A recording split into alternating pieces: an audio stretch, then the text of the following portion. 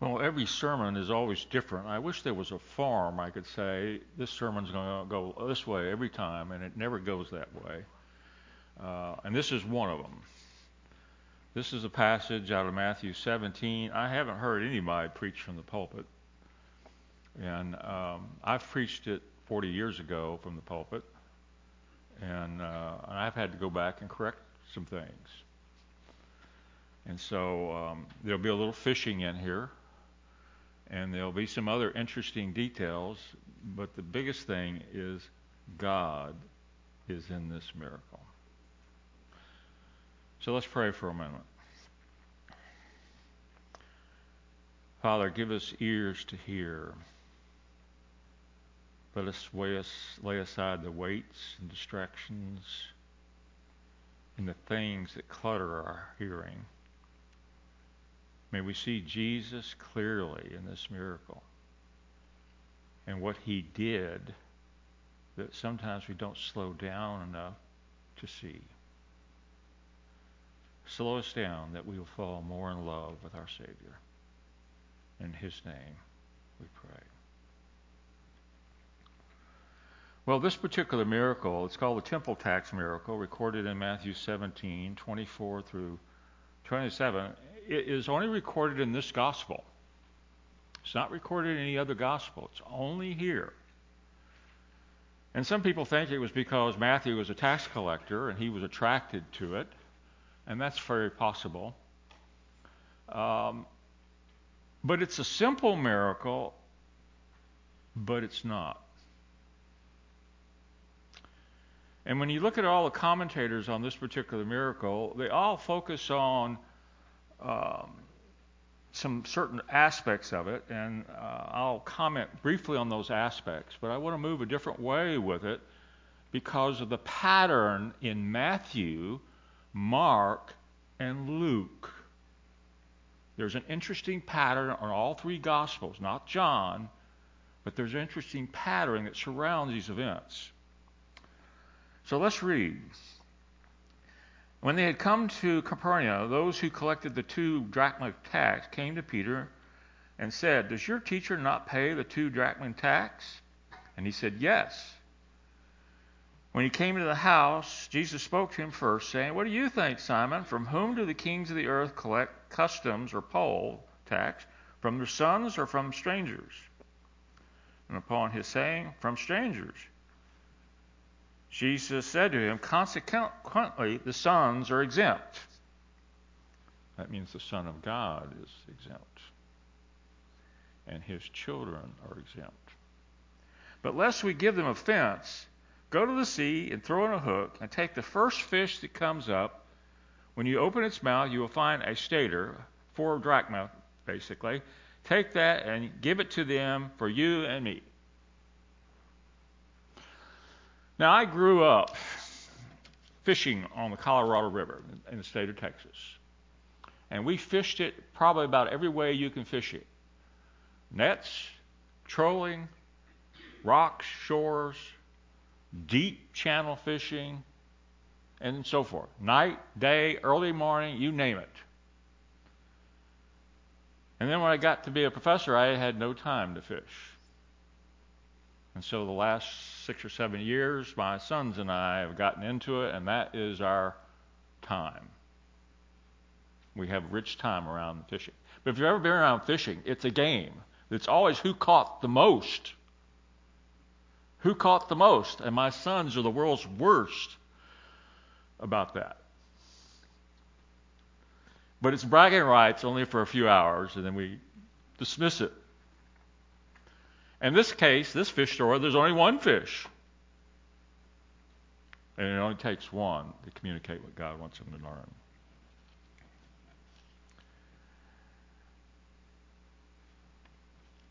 And so we start with some veiling or veiled truth. You have to look at, and I've listed down the passages, Matthew 16, 13 through 16. So you can turn there if you want as we read through these. These are all everything out of Matthew, so we wouldn't have to look very far. But I'm trying to put together the time sequence of everything going on. My training as a time series analyst in statistics and in the scriptures is I'm always interested in the time sequence because that gives me a sense of what's going on. And so that's what we have here. Matthew 16:13 through 16. Jesus says, "Who do people say that the Son of Man is? Some say John the Baptist, some Elijah, others Jeremiah or one of the prophets. But who do you say I am?" "Thou art the Christ, the Son of the living God," Peter answered. Right answer. The second occasion occurs in Matthew 16:20 through 23. Now, when you go to the Gospels, you will find 3 occasions, and in Mark they're obvious. Matthew they're a little harder to find, and Luke they're there. 3 occasions where Jesus tells the disciples, "I'm going to be persecuted, I'm going to die, I'm going to rise again." 3 times he tells them about the passions. The first time recorded in Matthew, he warned the disciples, verses 20 through 23, that they should tell no one that he was the Christ. Jesus began to show his disciples that he must go to Jerusalem and suffer many things, be killed, and raised on the 3rd day. And Peter took him aside and began to rebuke him, saying, "God forbid it, Lord. This shall never happen to you." Jesus turned and said to Peter, "Get behind me, Satan. You are a stumbling block to me, for you are not setting your mind on God's interests, but man's." Wow. One good thing from Peter, one very bad. And this is the first occasion on the reference to the passage. Just a little later in Matthew 17:1 through 9. Peter, James, and John are on the Mount of Transfiguration.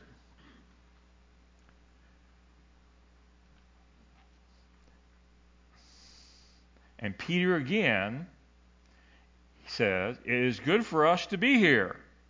I will make 3 tabernacles for you, Moses, and Elijah." And God speaks from the heavens. "This is my beloved Son, with whom I am well pleased. Listen to him."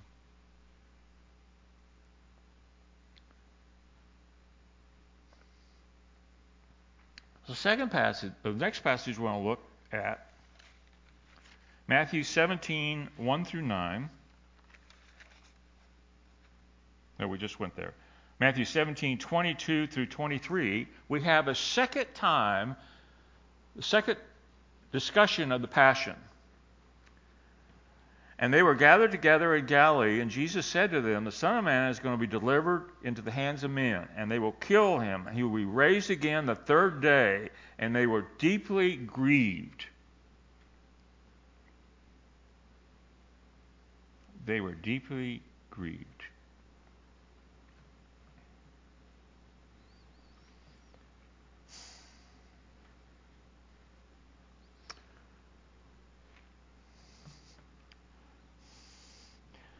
Let's look at a statement, and I didn't write down the reference to it right, so let me see if I can find it real quickly. I do that every now and then, particularly when I prepare a sermon up 2 weeks ahead of time. I had to because of my schedule. I had a book I was trying to finish, and so I had to free my week up. And so I just had a little bits and pieces, but that's never good for a pastor to have bits and pieces yet to finish. Oh, okay. Mark chapter 9. Turn with me. An interesting phrase in the Mark account. This is the second account of him explaining the Passion to come. He explains it, verse 31, but verse 32, look at this. They did not understand this statement, and they were afraid to ask.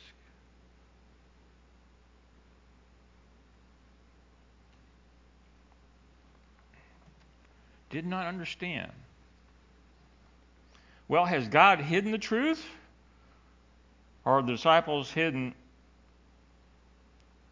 truth from themselves? Were they behind a veil of self? Very possible. But it's interesting. If Peter had put a question to Jesus about the passion, he would have been exposed to not knowing it all. So he couldn't be the greatest. Because Jesus didn't tell him in private. So the best way for all the disciples, so that they all win, and we can continue to debate this thing of who's the greatest for years and years to come, is we don't ask anything. And that's what they did.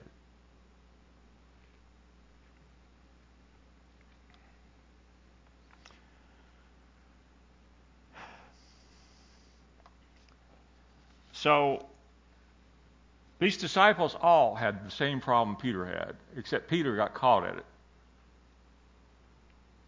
And I think this temple tax miracle is for Peter and for us to learn. So Peter is exposed here.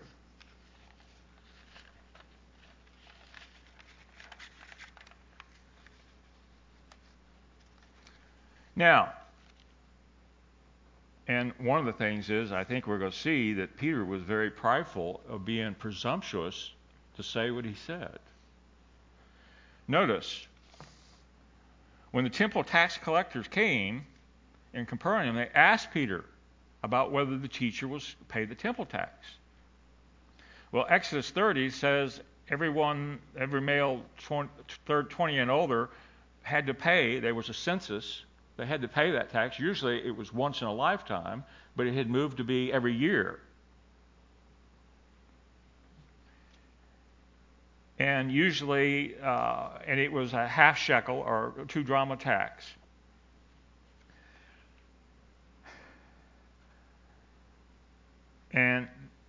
But Peter presumptuously said, yes, he didn't even ask Jesus. Think about that.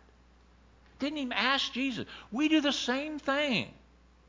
We're presumptuous. We don't even ask God. Prayer about certain situations or talking to Him directly, we never go there.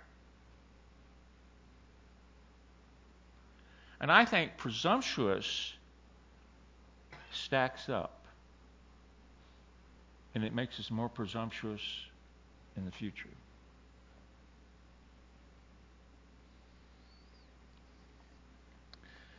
But I love how Jesus responds to Peter. I probably wouldn't. I'm a type A. He responded with gentleness and humility. And for the record, those are 2 ingredients that someone who is discipling men and women must have. Gentleness and humility. Jesus, in his foreknowledge, knew what Peter had said, but with a divine logical argument, he revealed that the Son of God was exempt from any tax on his Father's house. But to avoid offense, a stumbling block for the tax collectors and the people around him and people, he humbly agreed to pay the tax in a unique way. He said, go to the sea, 17:27, the display in all that happens here in that one verse, the perfections of God stand out. And I want to take you through them. And I want you to go through them, work through them on your own so that you can see what's there. Go to the sea and throw in a hook. Take the first fish that comes up, and you'll open its mouth. You'll find a stater worth 4 drachma. Take that and pay the tax for you and me. Now, most people are familiar with fishing in the New Testament. These, Peter, James, and John, they were professional. They used nets. And a lot of the fish in the Sea of Galilee, which is fresh water, they operate a lot in schools. And so they would let out a net or drag nets between two boats, or they'd have a cast net from the shore. They would throw that way. It wasn't very frequently they did what we call line fishing. As you just throw out a line. We do that all the time nowadays when we fish, but we're not professional fishermen. They throw out a line. And what's interesting here in the passage, it doesn't tell us whether there's bait on the line. Very important to note. No mention of bait. Now, I have had the fortune of throwing a hook in a line into a school of fish and catching fish. It can be done.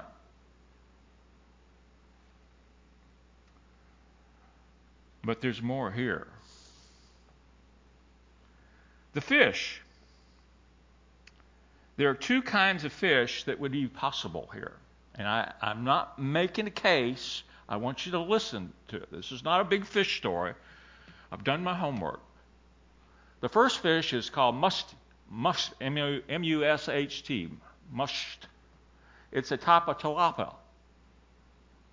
Very tasty, from what I understand. But they don't eat bait. They live off plankton like whales do. Oh, wow. That's different. The other fish, the biny, is a carp-like fish. And if you know anything about carp, they tend to feed off the bottom. They're very big. The tilapia, these tilapia are about 3 feet, probably max. Tilapia could be about 13 feet. Big fish. And the biny, the carp-type fish, guess what their favorite food is? Sardines. They like the flash in the water. And so they could have easily gone for just a hook because of the flash. But the tilapia, the muskie, the female has an interesting characteristic. She carries her eggs in her mouth. So she would have had room, if not eggs in her mouth, to have picked up the coin in her mouth. And this coin, the scriptures talk about here, stater, it's the size of a quarter, probably lighter. But it was in the mouth. Now, if it had been in the mouth a long time, it would have gone, they probably would have swallowed it. So there's a timing thing here, folks. You've got to realize there's a timing thing going on here. If that coin is in the mouth, it's not been there very long.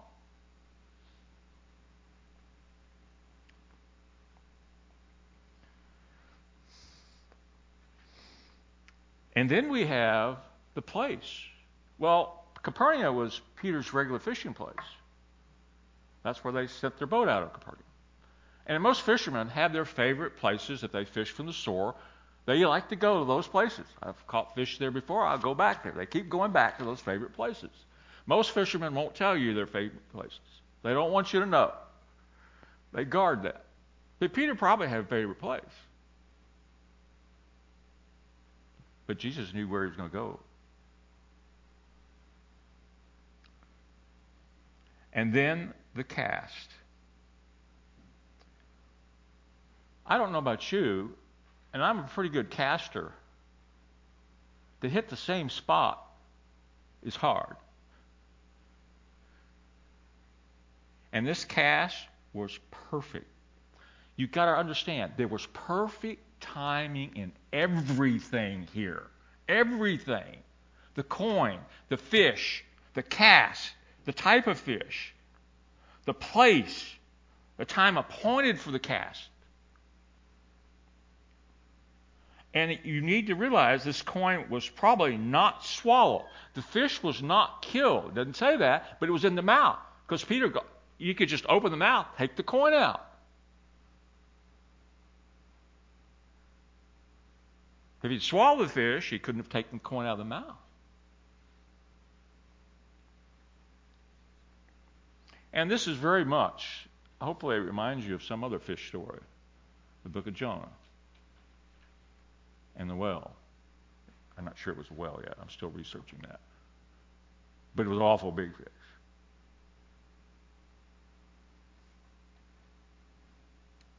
And so in this miracle, there's sovereignty. There's omnipotence. There's omniscience, omnipresence, the sufficiency of God's way. This whole miracle is dripping with the sovereignty of God, how He's in control of everything. He micromanages it all.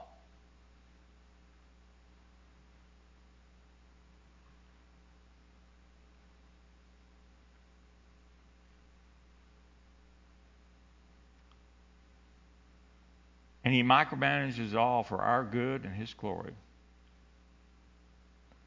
If Peter was paying attention to all the details, he should have been humbled.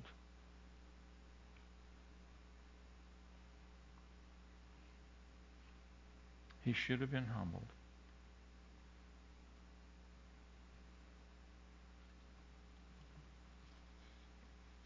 And we see a little later in Matthew, the third time, where Jesus explains the passion that's going to happen. And you could understand now, I want you to see this, you could understand why what happened to Peter when he denied the Lord his 3 times, that was necessary to break him. God was interested in Peter.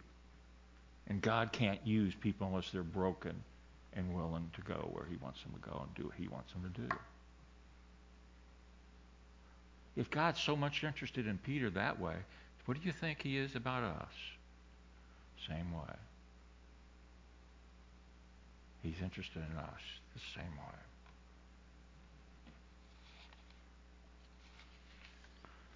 Well, let's look at some of the reflections or applications here.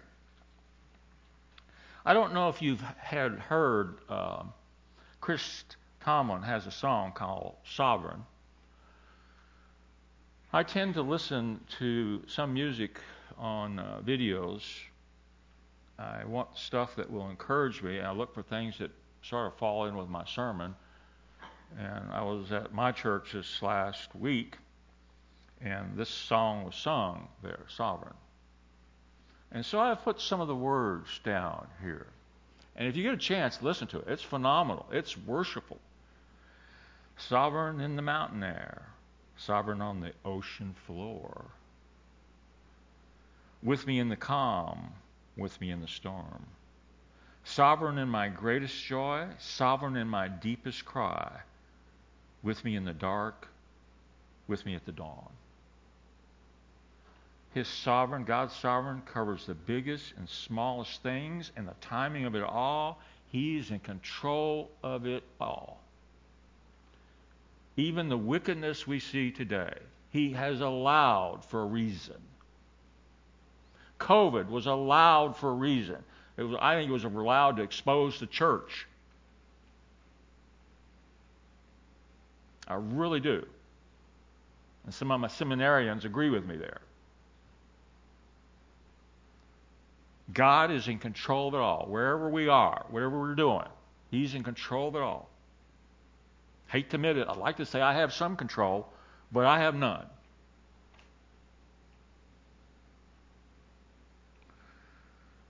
Number 2, truth can be veiled by God, and He does, or by our own hardness of heart due to preconceived ideas, unwillingness to die to self, or hearing that's not empowered by the Holy Spirit. Tozer has a chapter in one of his books he calls Hearing Worthily. You've got to be prepared to hear.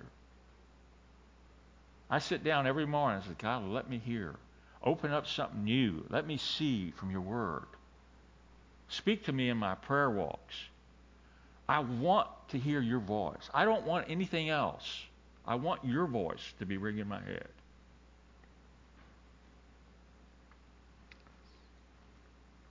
Number 3, the humility and gentleness of Christ when dealing with Peter and the tax collectors is awesome. I'm impressed.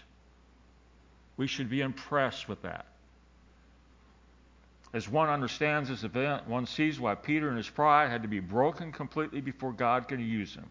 And Peter writes, humble yourself, therefore, in the mighty hand of God, that he may exalt you at the proper time.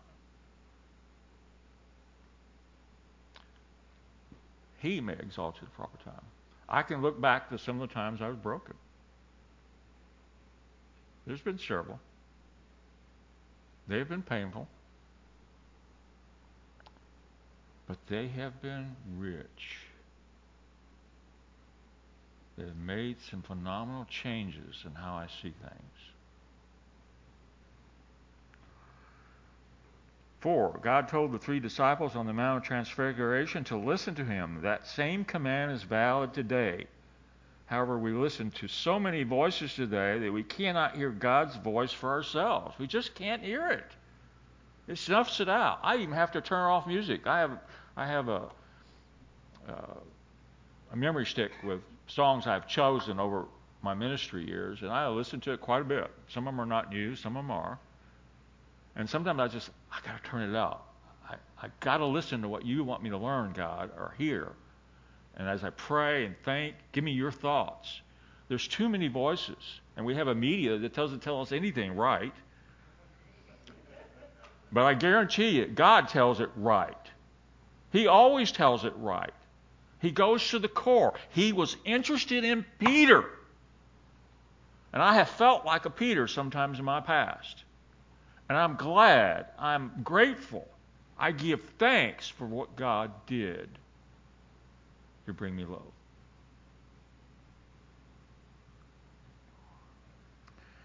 Number 5, this miracle is a full display of Jesus' perfections. Slow down and see his hands in the perfections today. Last night, as some of you know, I feed cats, and I have to feed them at night. And I have this one park. I'm sort of a volunteer for the park. I had to take pictures of people that were vandalism, so I had their license plates so I could report them on Monday.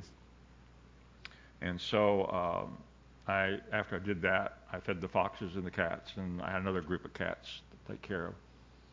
And I got out of the car and fed them all and went home, and I had no phone. I says, I must have dropped it right after I took the pictures. I said, my wife said, are you concerned? Well, we'll pray about it, but I know God has it. And sure enough, we went back. My wife kept dialing my number. Wasn't the first place we looked. Kept dialing my number, and finally I saw it sitting sort of in the road. Could have been run over, protected, not damaged. God had protected it. God is interested in the little things.